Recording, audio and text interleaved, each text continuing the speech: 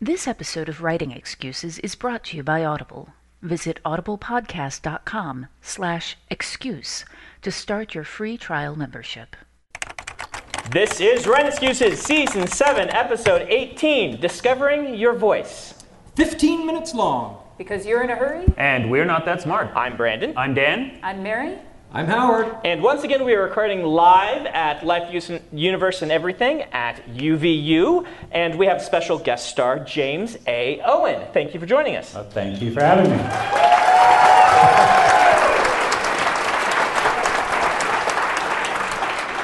James is the guest of honor at this conference. Tell us a little bit about yourself.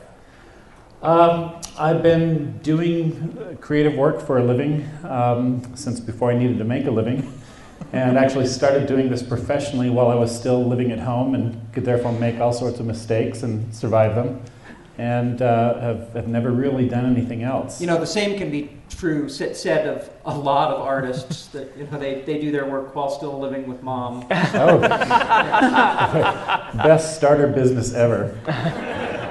James, you actually suggested this panel. Why don't you tell me the story tell them the story you told me when I was asking what we should talk about.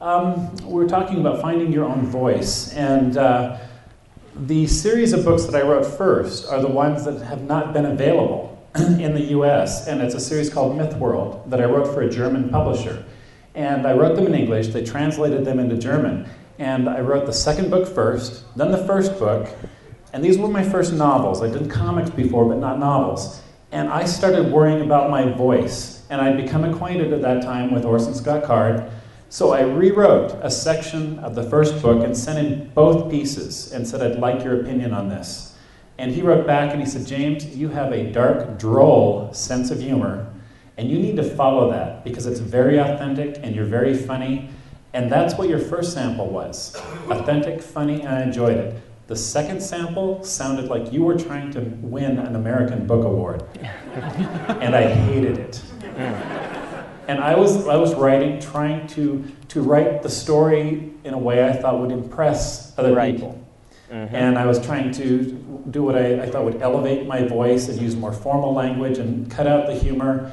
And he said, you wrote something that, you know, connected A to B to C, and all the words were there, and the story was there, but the heart was gone. Any of the rest of you guys had that experience? Mary, you're opening your mouth. You look like you might. No. I know. Well, this is You've always had your voice from the beginning.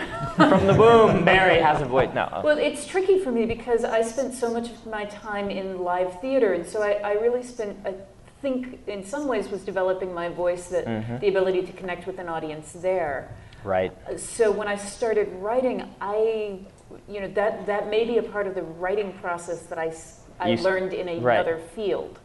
I remember hearing, the first time I heard voice, it was in high school, and the teacher was saying, and you know, the voice of the writing, she was doing this whole lecture on it, and I was completely baffled by what the concept of the voice was. And since that time, I've met lots of other writers. That voice is one of those things that just seems to baffle everyone. Nobody knows really how to define voice or how to develop it until they actually become professional writers. And it just kind of, for a lot of them, just clicks like, oh yeah, I know what my voice is now.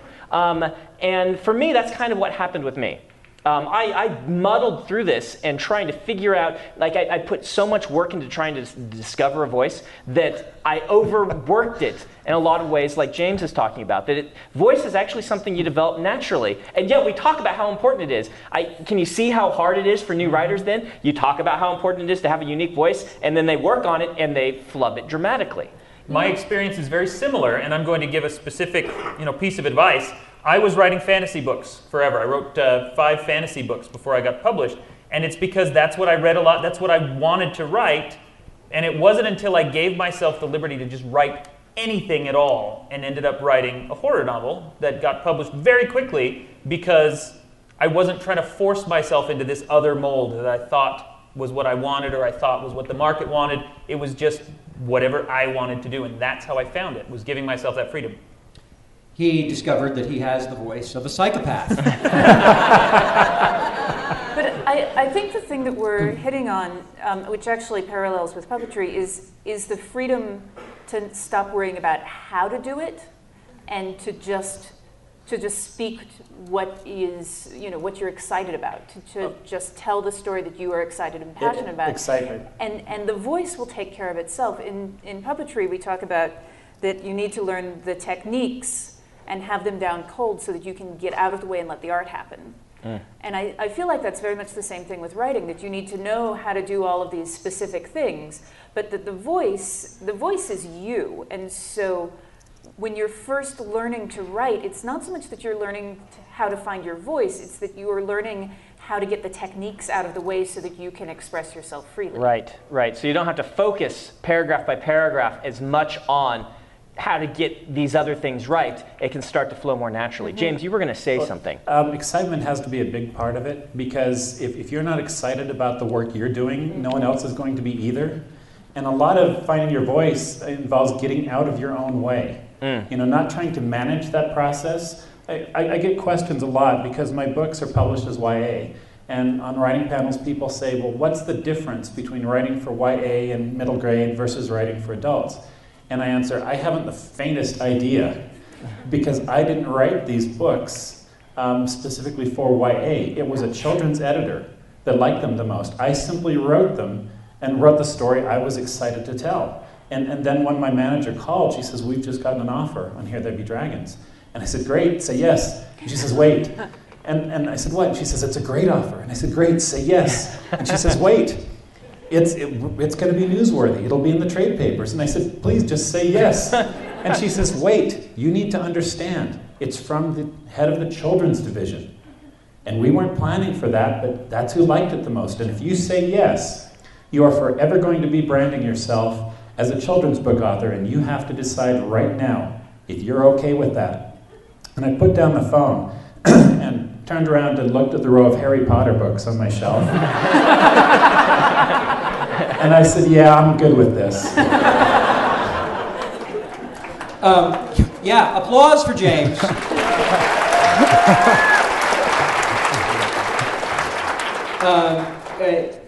This is probably a downer after that story. I'm working on the art for the Schlock Mercenary board game, and one of the things that has to be drawn is the framing for the pictures. The cards and the templates, and there's little boxes and widgets and windows and whatever else.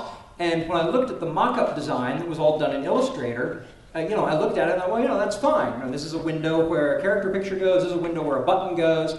And the guy says, no, we need you to draw that. Well, you just drew it in Illustrator. It looks great. Those lines are perfect.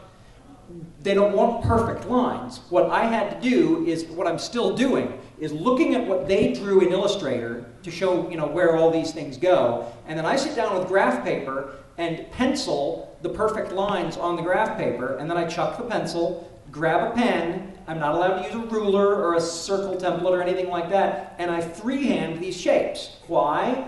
Because, and this is the analog for voice, my hand wobbles in a way peculiar to me while I'm drawing those lines, and people can tell. If I draw a straight line with a straight edge, it's sterile. It could have been anybody.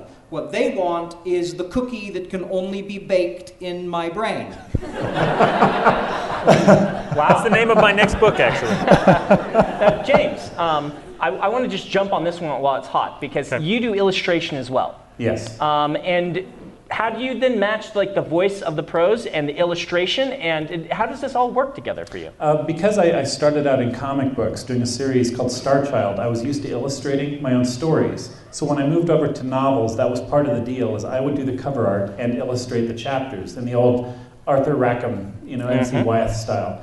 And to me, I do a one-page outline of the books, which is chapter titles and little notes in the margins about the plot line and where I want it to go. But then I do thumbnails for each of the chapters. So I have a roadmap and the key visuals.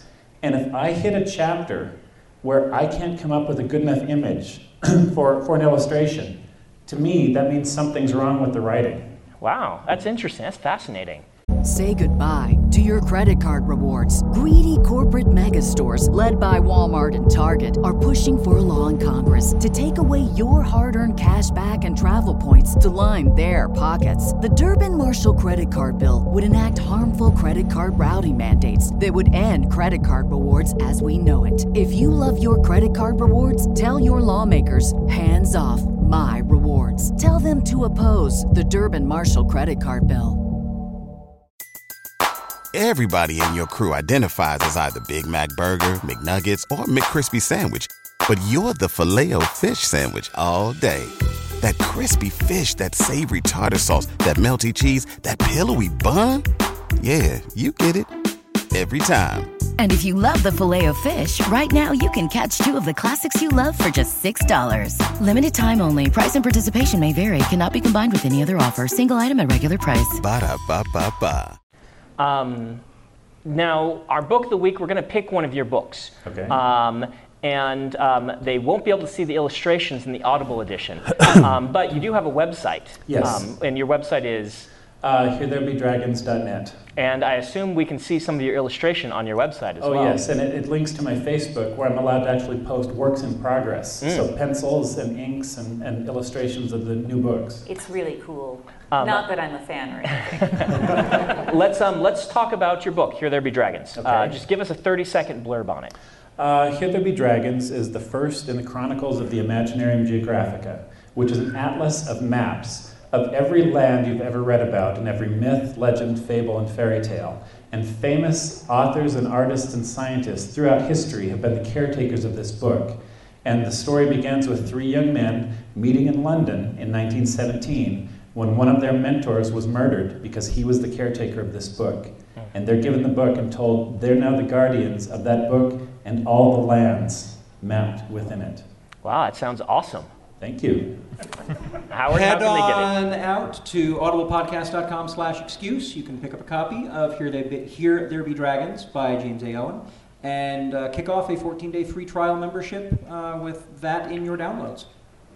Now, Dan, there's a time I actually cut you off just a few minutes ago. Did you have something you were just dying to add, or is the moment gone? Is it dead? No, I was actually going to say, let's do a book of the week. Oh, were you?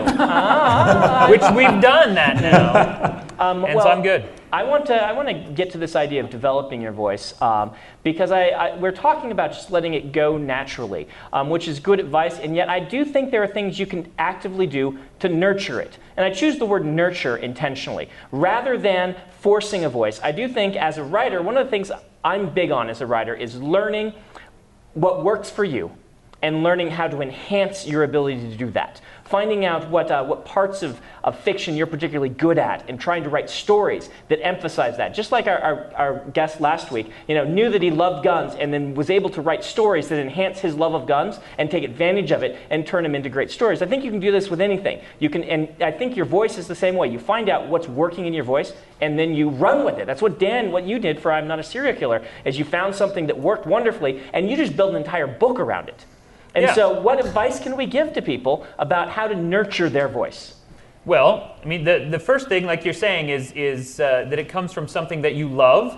So step 1 is love something. And so step slightly before 1 is get out and learn as much stuff as you can, okay? Whether it's puppetry or guns or serial killers, or which are all 3 very creepy things. You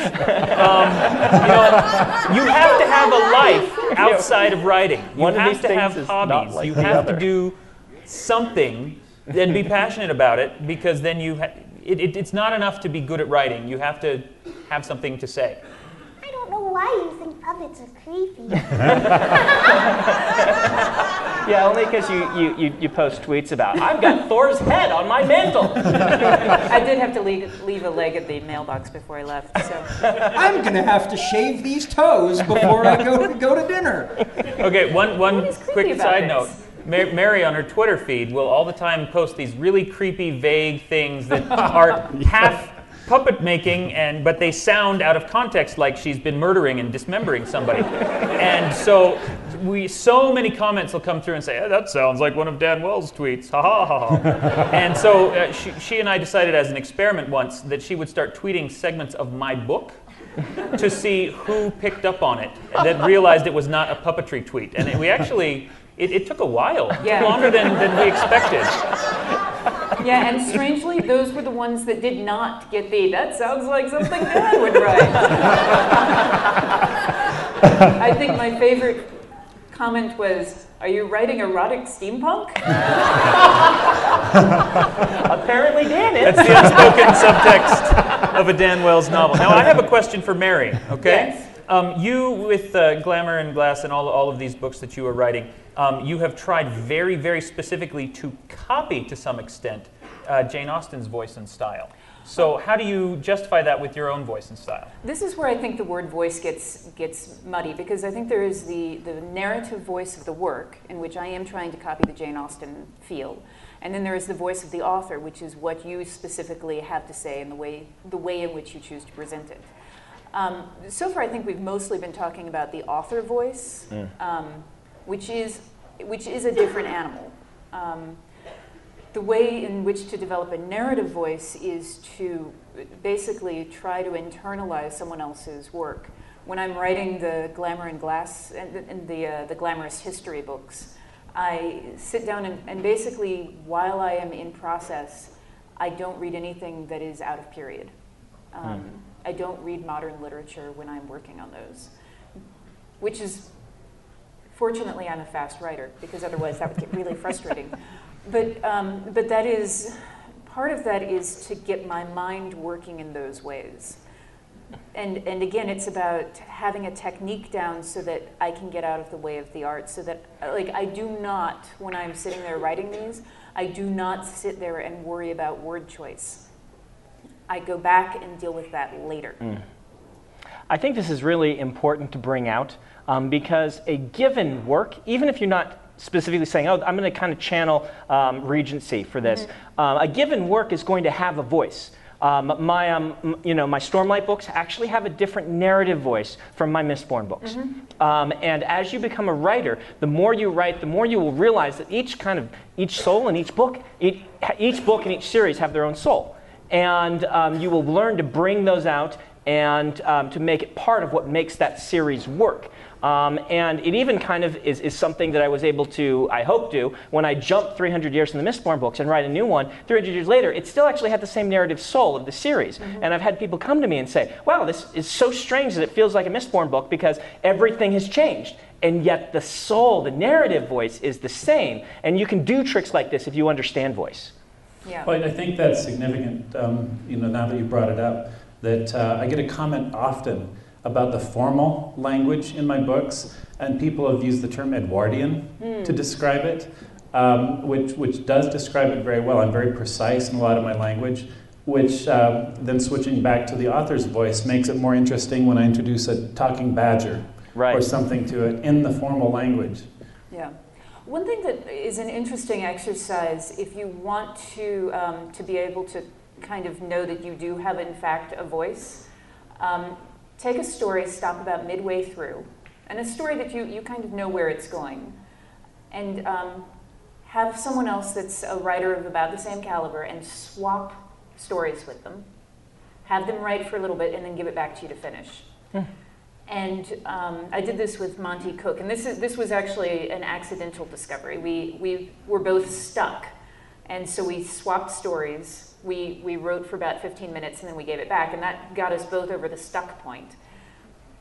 And I know, when I'm looking back at that, exactly when it switches to being his words, because they feel just a little bit wrong. But, this is Monty Cook, the guy who's like Dungeons and Dragons, and he has writing chops. It's not at all to do with it's written wrong. It's just not my voice. And if you want to see your voice, that is one way to know that you've got it. Why don't we make that our writing prompt? I want you guys to try that. Find a writing buddy and swap stories halfway through.